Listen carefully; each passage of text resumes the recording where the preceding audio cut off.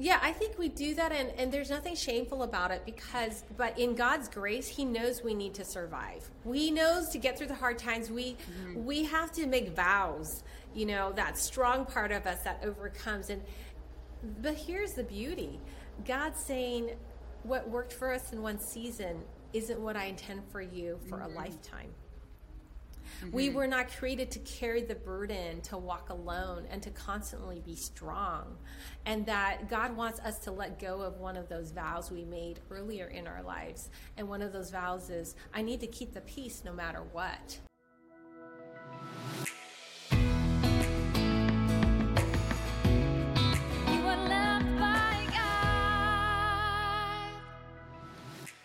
Well, welcome to See, Hear, Love, another great episode of conversations that will change your life. And I'm really excited to be listening and speaking with Bonnie Gray.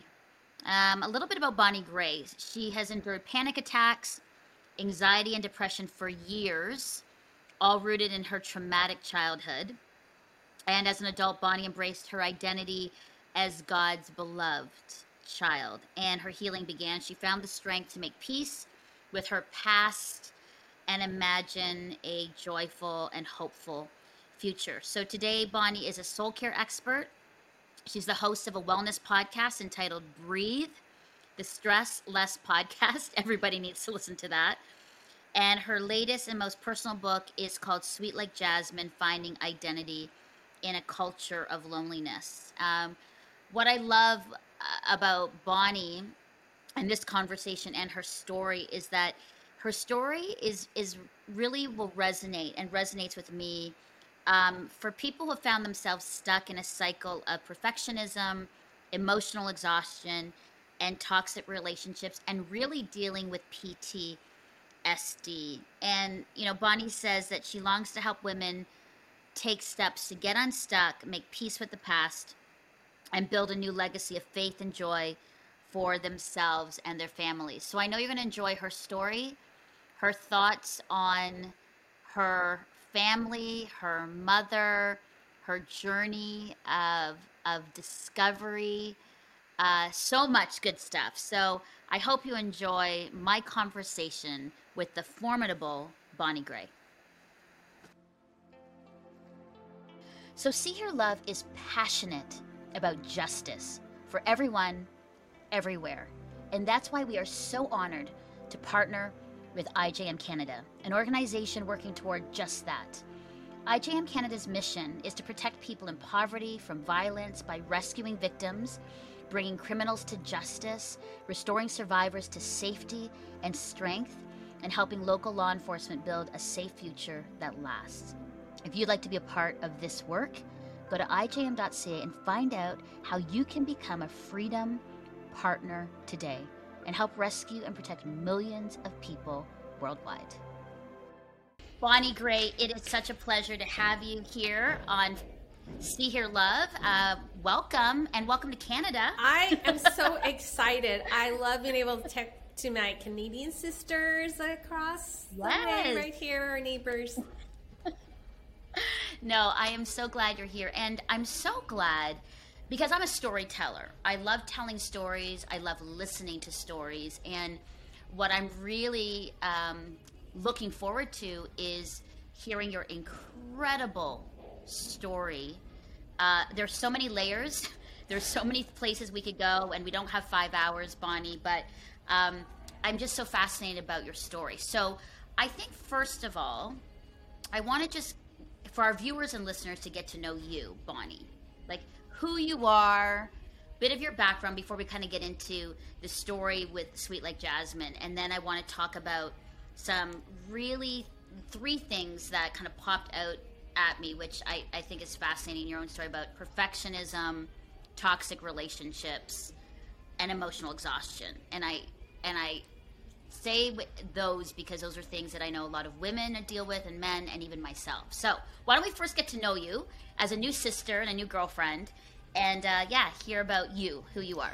Okay, well, I love stories too. In fact, stories is really became my safe place. I grew up in a home that was very toxic. There was a lot of verbal and emotional abuse, and I didn't think that was like abnormal, meaning, I mean, that's when you grow up, I mean, that's all you know, right? So I learned from very young age, it's better to be quiet unless I had something to contribute that would help anybody. It didn't matter how I felt or what I thought about anything. I learned very early, and I know we're going to get into those stories, but the reason why I started with that is because I love stories so much. They were my safe place where I felt like I was actually on planet Earth.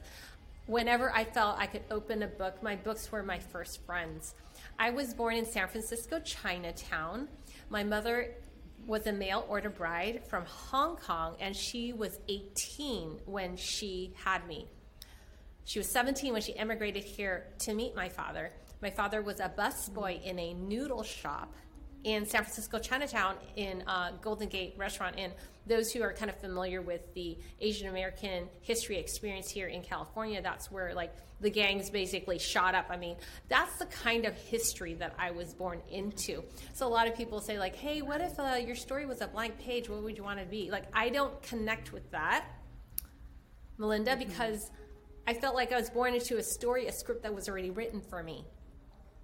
And so I kind of, hid that part of my story. And it's so interesting that many of us do that, right?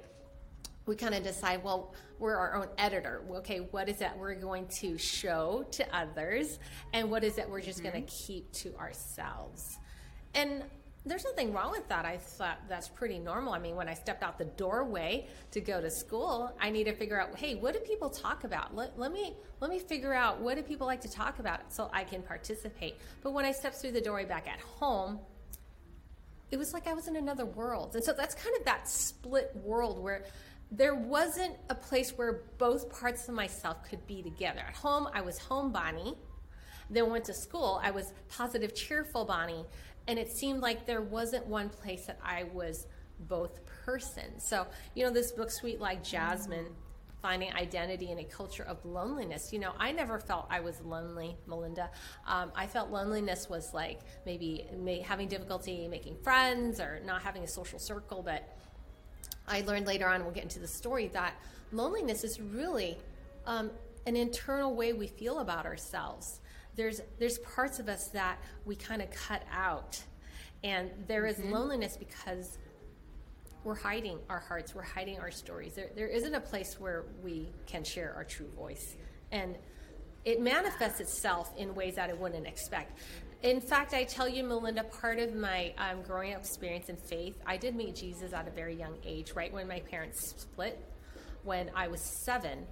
And it's so interesting. A lot of people that I meet, I don't know what it is about marriages. At the 7th year or 8th year, a lot of people say, oh, my parents also divorced when I was 7 or 8 or 9. Something about that period of marriage is...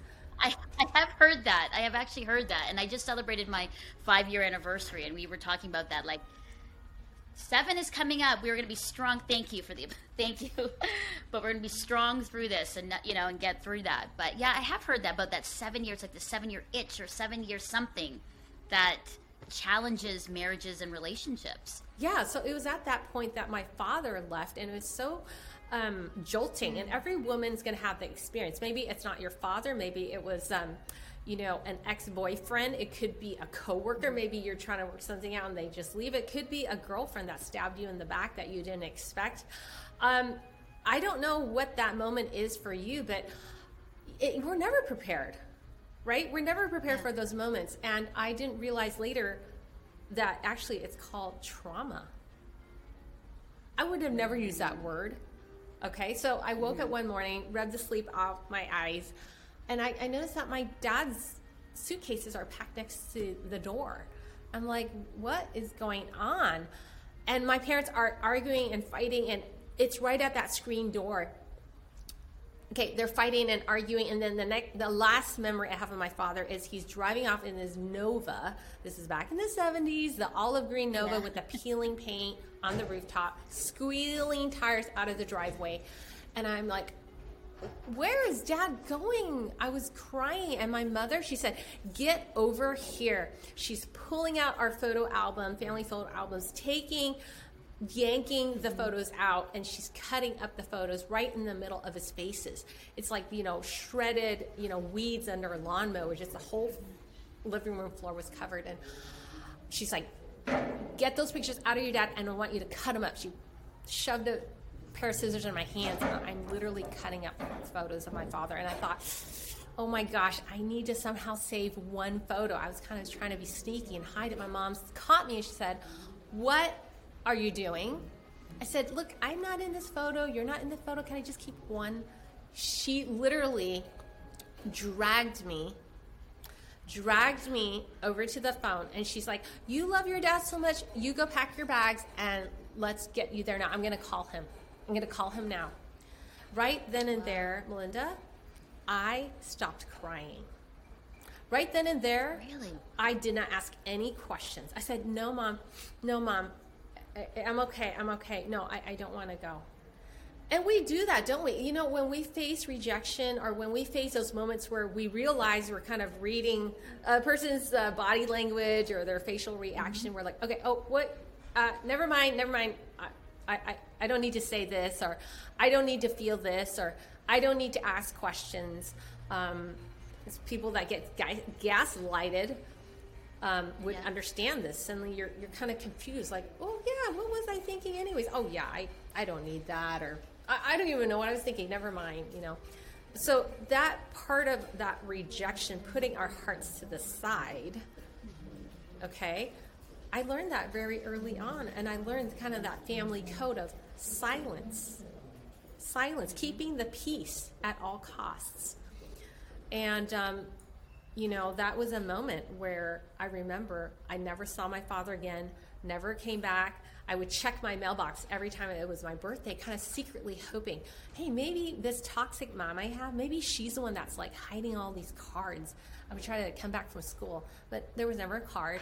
I thought, okay, maybe when I turn 18, when I graduate from high school, you know, maybe there'll be a man as the crowds disperse, you know, after we get our diploma, he'll come over to me, you know, like one of those movies. He'll come over to me saying, I'm your father, Bonnie. I waited till you're 18 so your mom can't stop me from seeing you. Well, nobody came. Nobody emerged, Melinda. So right then and there, I remember I was 18. And I said, okay, that's so childish. Forget it. My life is not a Hallmark movie. Just move on. You've never had him in your life. You don't need him now. And so I just abandoned that part of my life. And, you know, as Christians, I really held on and lavished that word. I'm a new creation. But I took it in a way that meant I'm going to erase my past. I just want everything new. Wow. Whoa, that's something to land on, Bonnie, where we've taken that verse and said, new creation, wow, don't look at the past, I don't need to worry about it, need to deal with it, it's gone, and now I'm just going to head on to my future. And even I know that when you don't deal with the past, it will come and bite you big time and impact you in the future, in your future relationships, in the way you work, in the way you see yourself, in the way you see God. And I can imagine that's what happened to you. Obviously, within your story, you realize that when you're not dealing with, I mean, and so much, Bonnie, like this two-person young girl, Bonnie at school, Bonnie at home, the trauma of your parents divorcing and leaving and watching visually your mom cut the picture up of your dad, right? Your dad being a completely absent father and not connecting with you. And now you're a woman. So you've gone through this sort of like in your childhood, now you're a woman and you're like, okay, you know what? Past is past. Let's go. Yes. And I think we do that. Wow. Bonnie, wow.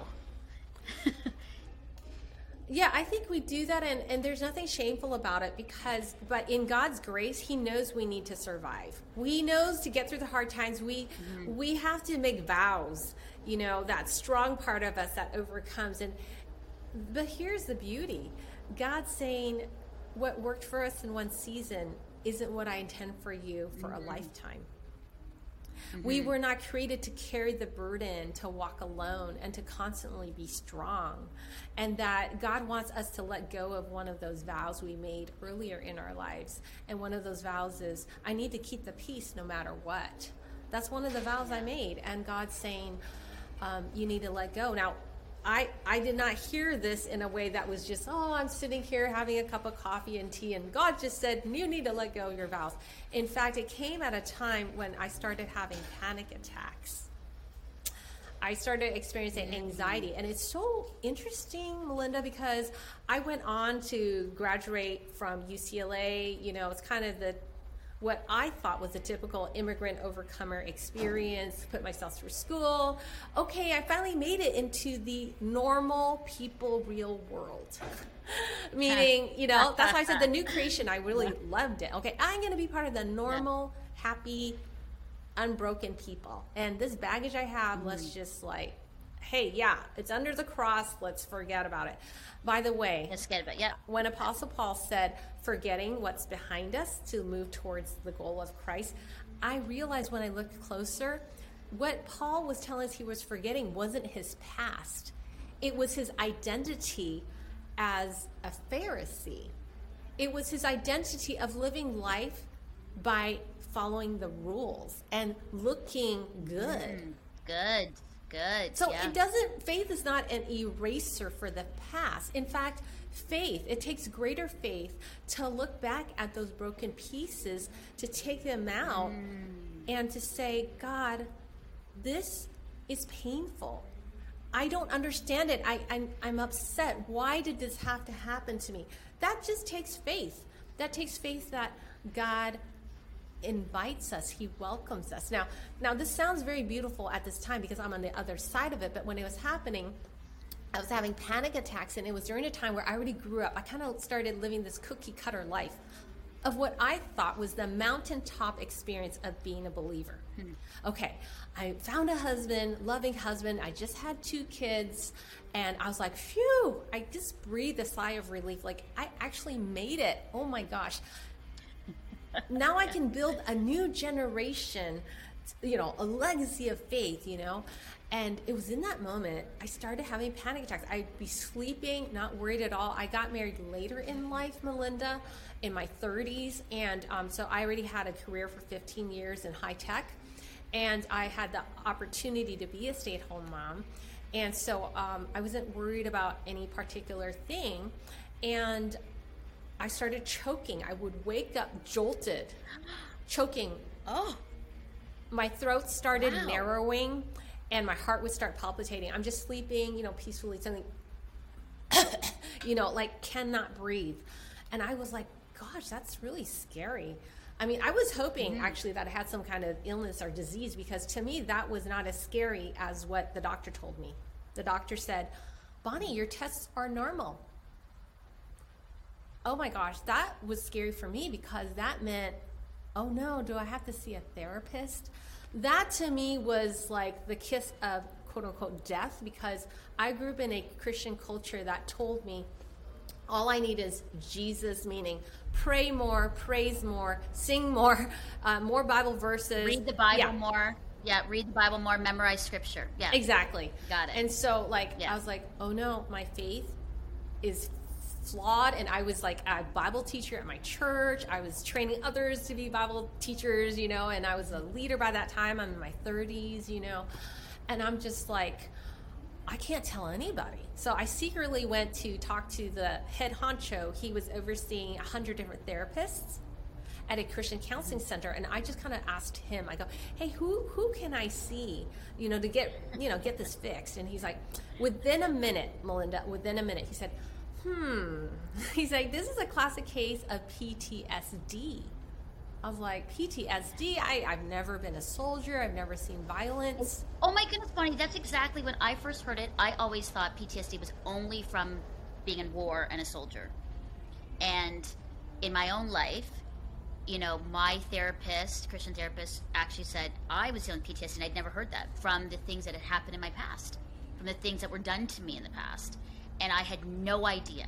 That's why I was in a depression. That's why I had a major panic attack on the side of a road one day. No clue.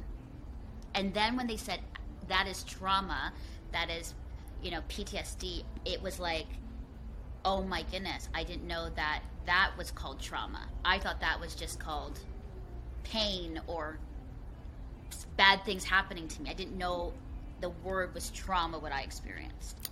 This is good. Go ahead. Keep going. This is No, really but thank good. you so much. I love the way you articulate that. That's why we need different voices, because even as you're speaking, you're giving language to my experience, and then I'm a little more whole, feeling like I am known. And that's really the point of Sweet Like Jasmine. This is not just a memoir about Bonnie. It's saying, hey, what are the stories that we hide as women and men, because we want, and it's normal, there's nothing shameful, we want to belong, we want to be accepted, so the therapist, so PTSD, so you're now so PTSD, I was like, wait, but I'm not a soldier. And he said, well, did you know that verbal abuse and emotional abuse has the same impact as physical abuse? And I was like, no. Wow. What? Yeah. It's the same response to our bodies. And I said, wait. I said, the second question I asked was, but I'm good now. I'm happy. I'm not worried about anything. I'm in a loving relationship. I've been through worse times in my life. As you've read the book. I was like, why is it happening now? And oh my gosh, this changed my life. This changed my faith walk and propelled me into trying to go back to find my father. Okay, which is what happened. This book describes. But he said to me, when does a soldier get panic attacks? He doesn't have panic attacks when he's on the battlefield, when he's being strong, helping others, totally great at problem solving, being positive, and surviving and overcoming. When does a soldier have panic attacks? And so he asked you that question. Yeah, so you're asking me. He has panic attacks when he's not on the field, probably on his cot at night. I don't know, like when he's not doing the exactly service. When he comes home, when he's safe. It's when he's safe that his body, his nervous system, the way God made our nervous system to protect us. It's actually a positive thing. God made it so that it protects us in the moment, because when the moment that we're being hurt or wounded or in harm's way, and again, emotionally or verbally, it protects us so that we can deal with the situation. It's just natural. But just as natural when we're safe, that's when it comes out. Our body can then express finally what we could not at the time. And so he said, it's the opposite. He said, it's not that your faith is flawed or that you're weak. It's because you've been strong. It's because you've trusted God. It's because your faith has gotten you through hard times. And now it's a different way of exercising your faith. Now you're going to use your faith to heal. Yeah. And so it suddenly took away the shame. I'm like, oh, it's because I did good. It's because I did use my faith. And now the way God's created me and us, we're not to indefinitely hold on to that. Our nervous system, when we're safe and relaxed, and so it makes sense to me now. I was like, why is it happening now when I'm a mom? Okay, finally, that exhale. We're positive, we're dreaming, we want to create new things, beautiful things. That means we're safe. And that's when a lot of, like say moms, or it could be any stage in life, before a wedding or maybe a new ministry, a new job, some kind of positive, safe change in life, that's actually when things like depression or anxiety might surface, because things early in our lives that we could not experience before, now our body is telling us, hey, we need to heal, we need to nurture. Hi, this is Becca, the associate producer of See Hear Love, interrupting this great conversation to let you know that there are more shows and great content and blogs at SeeHearLove.com and our YouTube channel. Content to help you and give you tools as you care for your mental health, relationships, being single, being married, family issues, your self-confidence. We're here for you, to help you find joy and small wins in your everyday as we lean into relationship with Jesus and intentional community. So check us out at SeeHearLove.com. And if you want to help us keep making this kind of content, you can donate to us at SeeHearLove.com/donate. And really, to keep Melinda and I working and with jobs, donate. And finally, if you found this episode inspiring, please take a moment to share it with someone who would enjoy it and to rate and review our podcast. It really helps. Now back to Melinda to tell you what our amazing partners are up to.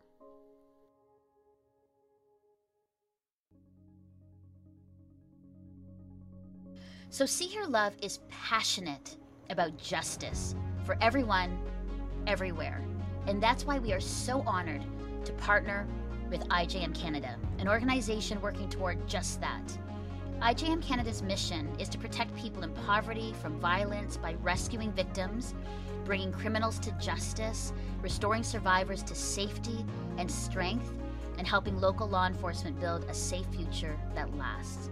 If you'd like to be a part of this work, go to ijm.ca and find out how you can become a freedom partner today and help rescue and protect millions of people worldwide. So did you see that when he said PTSD, did you have to kind of do an inventory and go, okay, my toxic relationship with my mom, the loss of my dad, and even, within your own story here, you share about even just the assault that happened to you on that date as well, Yeah. right? I mean, there was many traumatic, Bonnie, things that have happened to you that if you didn't deal with them, they would just and it's happened to me where, my 8th month dark night of the soul depression happened because I literally did not deal with 5 major things in my life, and it compounded, and I had a fender bender with a car in front of me, and I got out, and I'll never forget this, and it was a woman in a minivan, and it was just a light fender bender, and I got out and I started shaking and I started hyperventilating. She goes, are you hurt? And I'm like, no, I don't know what's going on. She goes, no, I'm not hurt. It was just a slight fender bender. Are you okay? And I'm like, I'm not okay. I couldn't breathe. And it was like this huge, and I'm on the side of the road, and these cars had all stopped because the way I was acting looked like I had been seriously physically hurt. And it actually was a trigger when immediately I went to my doctor and my therapist. They said, you had not dealt with all of these traumatic things in your life. And that moment triggered something that compounded everything, and that's how it happened. And I went into a very dark time. But it's interesting, and I guess I'm asking you, when you saw that, did you then have to look at all of the things in your life that were traumatic and realize that that's what was happening, and then work through those? But you know what was interesting, Melinda, is that I actually had trouble. I couldn't connect with the word trauma because I really don't feel like I had anything traumatic. So my therapist said, okay, was there any moments where you felt hurt or wounded? Oh, I was like, oh gosh, well, where did I begin? Those are words that I felt like I could connect with, hurt or wounded. So it just began with one. So because it's so important to see a therapist, because I always describe it there's you're in the jungle and you need a guide that's been through the safari. He can kind of guide us through, because I think we would all be so overwhelmed, right? But he said, start with the earliest memory you have of feeling wounded or hurt.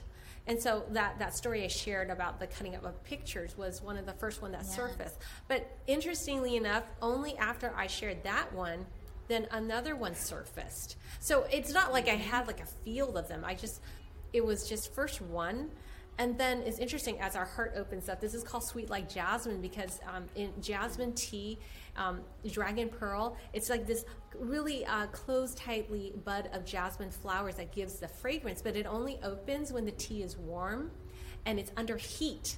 That those petals open up. So it's almost like this petal. It's it first began with one, beautiful. And then as I did, my heart began to open, and I started feeling, and this memory started surfacing. So the one on sexual assault with date rape, that one, I seriously had just tied a nice pretty bow around it, because first of all, I told myself, okay, I don't want anybody to know, because what nice Christian guy would want me for a wife? Because oh, honey, that's the first thing you think of. Isn't it not about my own safety and self, but oh my gosh, who is going to want me because that has been done to me? I get that. Anyway, go on. It's so fascinating. That's our initial response. Yes. Because he was a Christian. He was a Bible study leader. I'd known him for basically the first year of my freshman year. So I really felt safe. And obviously the people will read about in the book, but I was not safe, apparently. And it was sexual assault. It was date rape. And at that moment, the only way I could put myself together was to tell myself, God makes me new. God makes all things new. I just use all this scripture to say, I'm okay.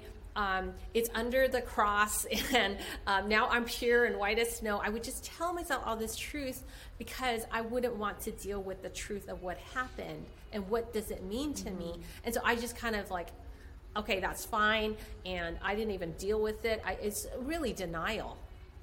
Really denial. Yeah. So it wasn't until I got... But I wanted to, like, that girlfriend, Emma, like, I actually got emotional. Please. Because every woman needs a girlfriend like Emma. But I think when you called her, and you just said she didn't lecture or anything, like, you should have known, why didn't you? And there's a lot about safety, but I love how she says, first of all, take a deep breath. I'm here for you. You're going to be okay. But then she just talks about that, like, this is amazing. I don't see you any less, Bonnie. You're still the beautiful girl I know and love, and nothing will change that. God will use this in your life. Yeah, I mean, I cry now because... I cry. Actually, I was reading that, Bonnie, and I was like, for someone to affirm that to a woman versus how so many times we point fingers and say, you should have known, why did you, blah, blah, blah. We don't need that. We know that. We don't need that in a time of trauma and hurt and woundedness.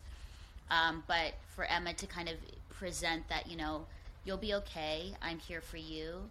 God knows that. It doesn't change anything about you. You're still beloved and valued. Like, oh. Well, yeah, she didn't ask me any details. Like, okay, how did it happen? Where were you? It's like it takes us out of, like, our emotional space. Instead, she just said that. And I was just crying and crying. I'm like, I don't know what to do, Emma. Who's going to want me?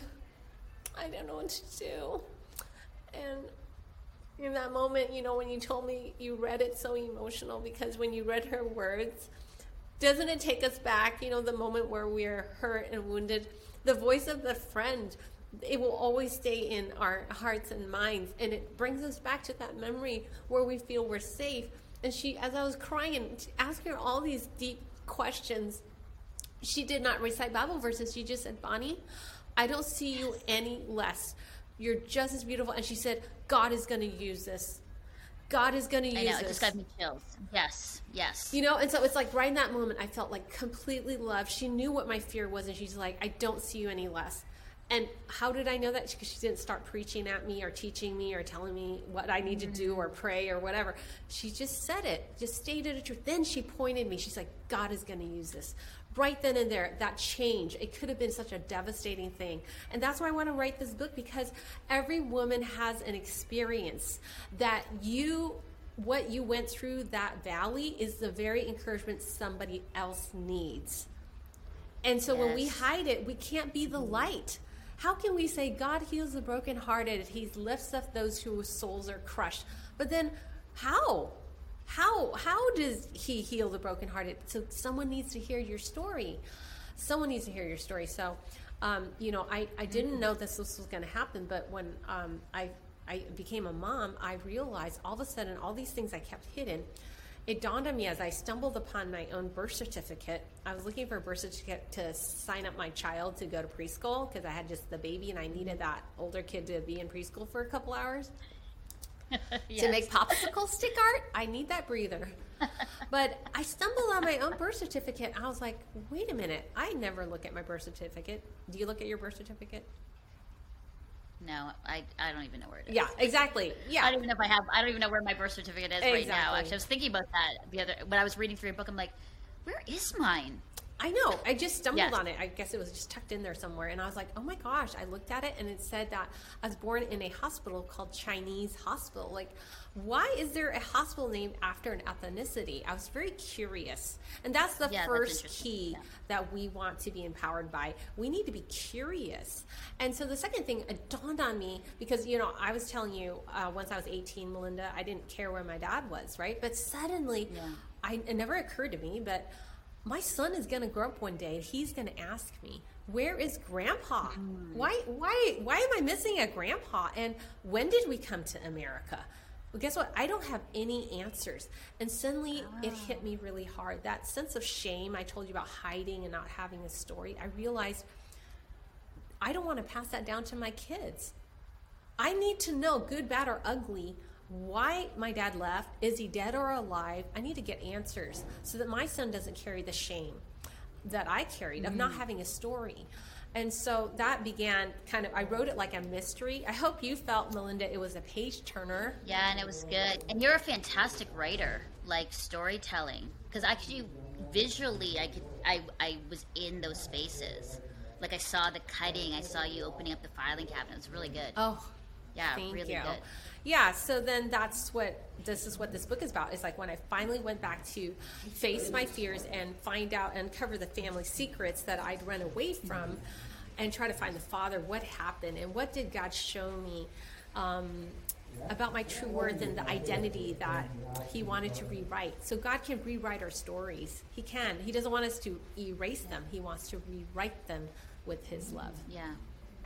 And I don't want to give away too much of the story because I want people to go and get your book, Sweet Like Jasmine. But I want to just maybe some just short answers on, you know, the book is really about, you know, what I mentioned earlier about these you want to get unstuck and out of these 3 areas. So talk to me about just perfectionism.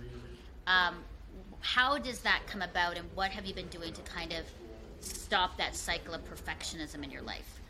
Well, I think that perfectionism before, you know, I never really identified myself as a perfectionist. I felt like I was a planner, but I said perfectionism is really just hiding and the desire to pursue, where I felt like my story was never good enough. I always felt like I needed to make changes in my life so that it could be more normal or more beautiful. And I didn't know that my life as it is already, there's beauty in it. God makes beauty out of brokenness, because that's what these stories shaped me. So I think, you know, how to let go of perfectionism is first, and I want to actually read a quick excerpt, is... Yes, please do. Okay. I love that. Oh, please. Thank you. This became my prayer. I asked myself, what would I say or do if I were to be more honest than I am comfortable with? So I want to ask our viewers and our listeners, what would you do differently if you were to be more honest than you're comfortable with? Or what would you tell somebody? What would you say to yourself if you were more honest than you're comfortable with? Yes. And so there is a moment, I want to read an excerpt where I had to be more honest than I'm comfortable with, because I think when we're not willing to go there, that's when we tell ourselves other stories. We make up other stories about the truth so that we can feel like we can, you know, be okay. I told you I didn't get married until my 30s because I didn't fall in love in my 20s. Now, I'm a very sociable person. So I was like, there must be something wrong with me, because why am I not falling in love? And by the time I hit 30, I was like, gosh, most of my friends now are already married or have kids. And I was like, maybe I'm destined to be alone the rest of my life, because maybe I never had a dad. Maybe this is my calling, is to serve God as a single person. And then the best I can get out of life is just to serve others. So I put it in my mind, I will choose singleness. But then to my surprise, I was thinking I would marry an Asian person because they would understand all the dysfunction that happens in my family. But it turned out there's this blonde-haired, blue-eyed guy that showed up in our 30 Singles ministry. And one week in July 4th, he's like, hey, let's go ride the roller coasters, you know, with our friends, our brothers and sisters. And this is the secret. I was 30, in my 30s, girl. I said, I didn't tell him this, but my mother prioritized family. So she said, every holiday, you need to spend family time with me. You don't put anybody else above family. And so I told Eric, I didn't tell him that. I just said, oh, you know, I don't think I'm going to be able to make it. And most guys would just be like, oh, okay, that's cool. But Eric was different. Eric's like, why? What are you doing July 4th? You don't have to work. And suddenly I couldn't tell him, oh, yeah, because my mom is dysfunctional and she would rage at me if I went somewhere. So I decided, you know what, maybe I can go. So I asked my mom, and this is the scene, what happened. Okay. Ama, that's Chinese for mom. This is just a simple fun weekend to go ride the roller coasters. I haven't dated anyone since college. I'm 31 years old, Ama. Maybe you're right. Maybe it won't last, but I like Eric. I won't know if I don't try. I've taken care of you my whole life. Why can't you be happy for me? I started crying because I was more scared than anything. Scared that I said it so bluntly. Scared because I'd never spoken to my mom like this. How stupid can you be? Ama said. A man comes along and pays you little attention, and you think that makes you special? She scoffed. You've forgotten who you are. You're Bonnie Lee. You're my daughter. She screamed at the top of her lungs, her eyes wild with rage, wailing with all her might like she was blowing all the air out of her lungs, her face turning purple, her hands balled up in a fist. If I thought I was scared before, I was beyond terrified now. I felt I was teleported into a horror movie. I thought she would storm out. I would hear her grab her car keys and slam the front door as she often did as a little girl, leaving me alone at home by myself. Instead, Amma tore out, thundering into the kitchen, and I heard drawers opening and slamming shut. The next thing I knew, she flew back into the room with the glint of steel, brandishing a large pair of scissors in her hand. She shoved my sliding closet doors open, violently yanking my clothes off the hanger. She was shaking as she pulled apart my clothes by the neck openings to tear them up, cutting up my clothes, running the blade of the shears against my clothes with one hand and tugging them like she was strangling the life out of them. Everything you have, everything you are is because of me. Without me, there would be no you. She screamed it as she clawed at my desk, clutching whatever she could get her hands on, ejecting my books, notebooks, swiping and throwing them all over my room in a confetti of flurry. I stood there choking in my tears, unable to move or breathe. I was confused. How can something so simple become so very wrong? A thought hit me like a siren. Something is really, really wrong. Wow, Bonnie. And you know, we all have moments like this. You know, you kind of like carry along, and you're like, I'm okay, I can handle this. I don't want to, trouble the waters. I don't want to, I don't want conflict. I don't want things to blow up. And we just kind of like tell ourselves stories. We just take all that burden onto ourselves. And there is a moment, whether it's a job that is not right, whether it's a relationship that is just not healthy, whether it's a girlfriend that is actually stabbing you in the back, it's somebody at church you're serving with, and it's just something is not right. There's this moment, but you're so afraid. What would it mean? And now I'm going to leave you on that cliffhanger, because I would like friends to buy the book and find out what happens, but I'm not going to leave us on an emotional cliffhanger. So what I did is I journal. That's like my one safe place as a little girl, Melinda. My journal was where no one could tell me what to do, tell me what to think. And it's in that journal, as I went through, the therapy as these memories surfaced, I asked myself, what is it I would tell my younger self? And what is it that God would say to me? So let me share this with you. I put it straight in the book. Sure. I'm unfiltered, and it's to encourage our viewers and listeners today. You are worthy of peace. Beloved, you will have to make a very hard decision one day to choose peace over fear. You'll have to keep choosing to believe that you are worthy of that peace. You will have to leave, even though you've given your all to stay. Peace isn't freedom from conflict. Peace is trusting God enough to make the right decision in the midst of conflict.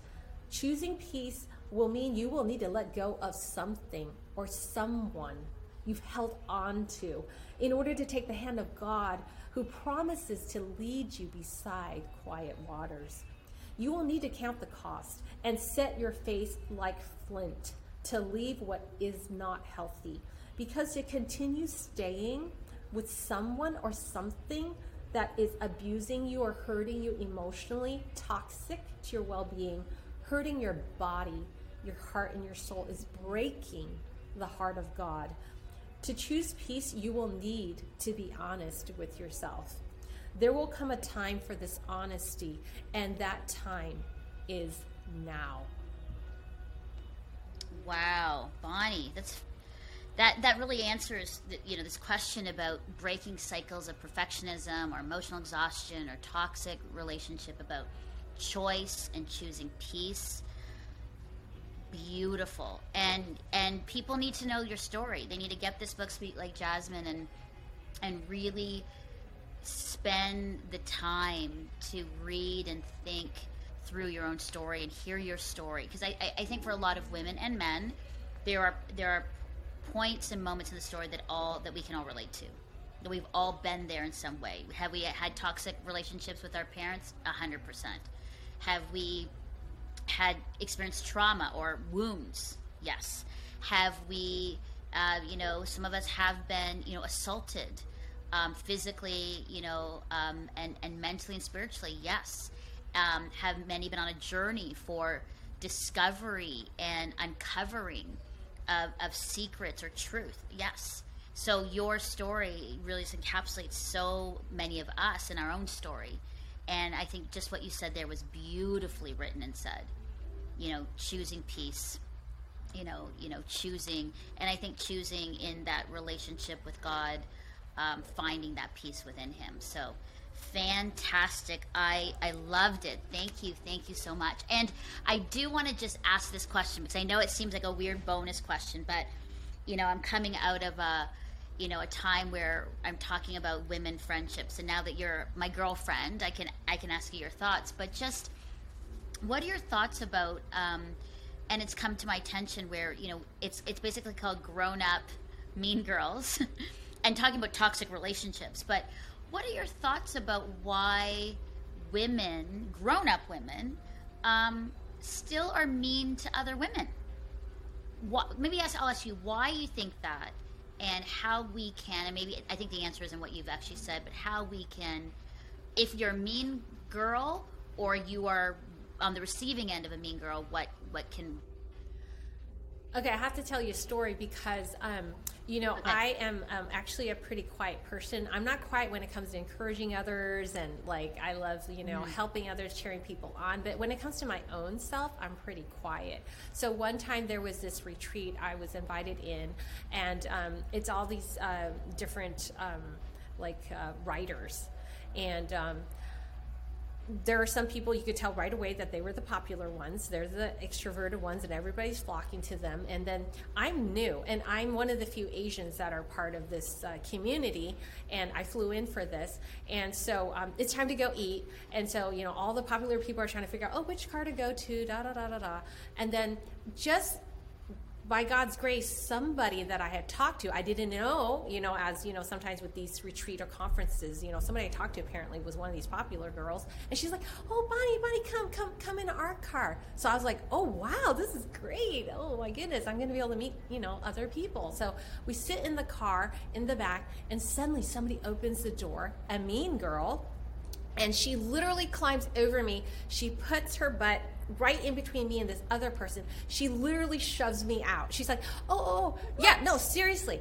And I'm a grown-up woman, okay? So she's like, oh, no, you can go in the other car. This car is for so-and-so, so-and-so, and so-and-so, listing the names. You can go in that other car over there.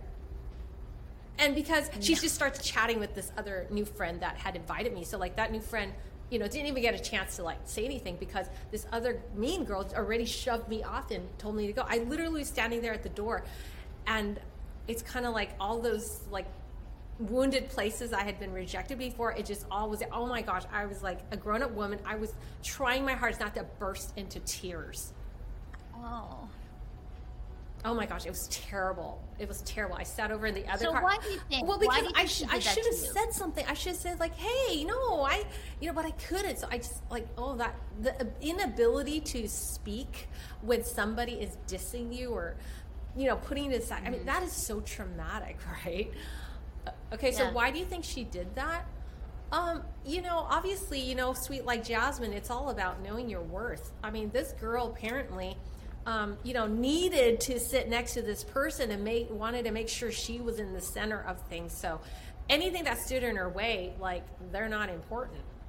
And so unfortunately, they judge you by your appearance. In Samuel, it says that man looks at the outside, but God looks at the heart. So one look at me, oh, this girl's quiet, she's new, I don't know who she is, she's different from me. Okay, easy, just shove her out. But so I think there's two reasons. One, she needed her worth so desperately, it didn't matter what it took. And plus, I'm probably easy target. I'm a quiet person, so that's the second reason. If people I would imagine, just from a shepherd's heart, not to be judgmental towards her, but really if through a shepherding heart, if that happened to my daughter or son, I would say, you know what, I think that this person probably hasn't been loved very well, so it's really important for her to like get to whatever she needs. She doesn't see you, and so you're invisible to her, but you know what, you're not invisible, and I'm so sorry, that's so painful. Come here. I would just give this person a hug, and I was like, see, that's why God's going to use that brokenness for something beautiful. Now you're going to be able to notice that quiet person, the person that thinks is like, oh, it doesn't matter if nobody talks to her or him. And so that's what I've done, because I've gone through my own journey of, healing. So now I can be able to say that to myself. I can say that to my children. I can say that to another woman that I've met. I'm like, yeah, I am so sorry. That is so painful. That is so wrong. You don't deserve that. Just affirming that feeling, and then say, like, you know what, God is going to use that. Just like Emma said to me, right? God is going to use that. You're going to be that voice. And I get goosebumps right now. You're going to get that. You're going to be that voice. You're going to notice that person that's different.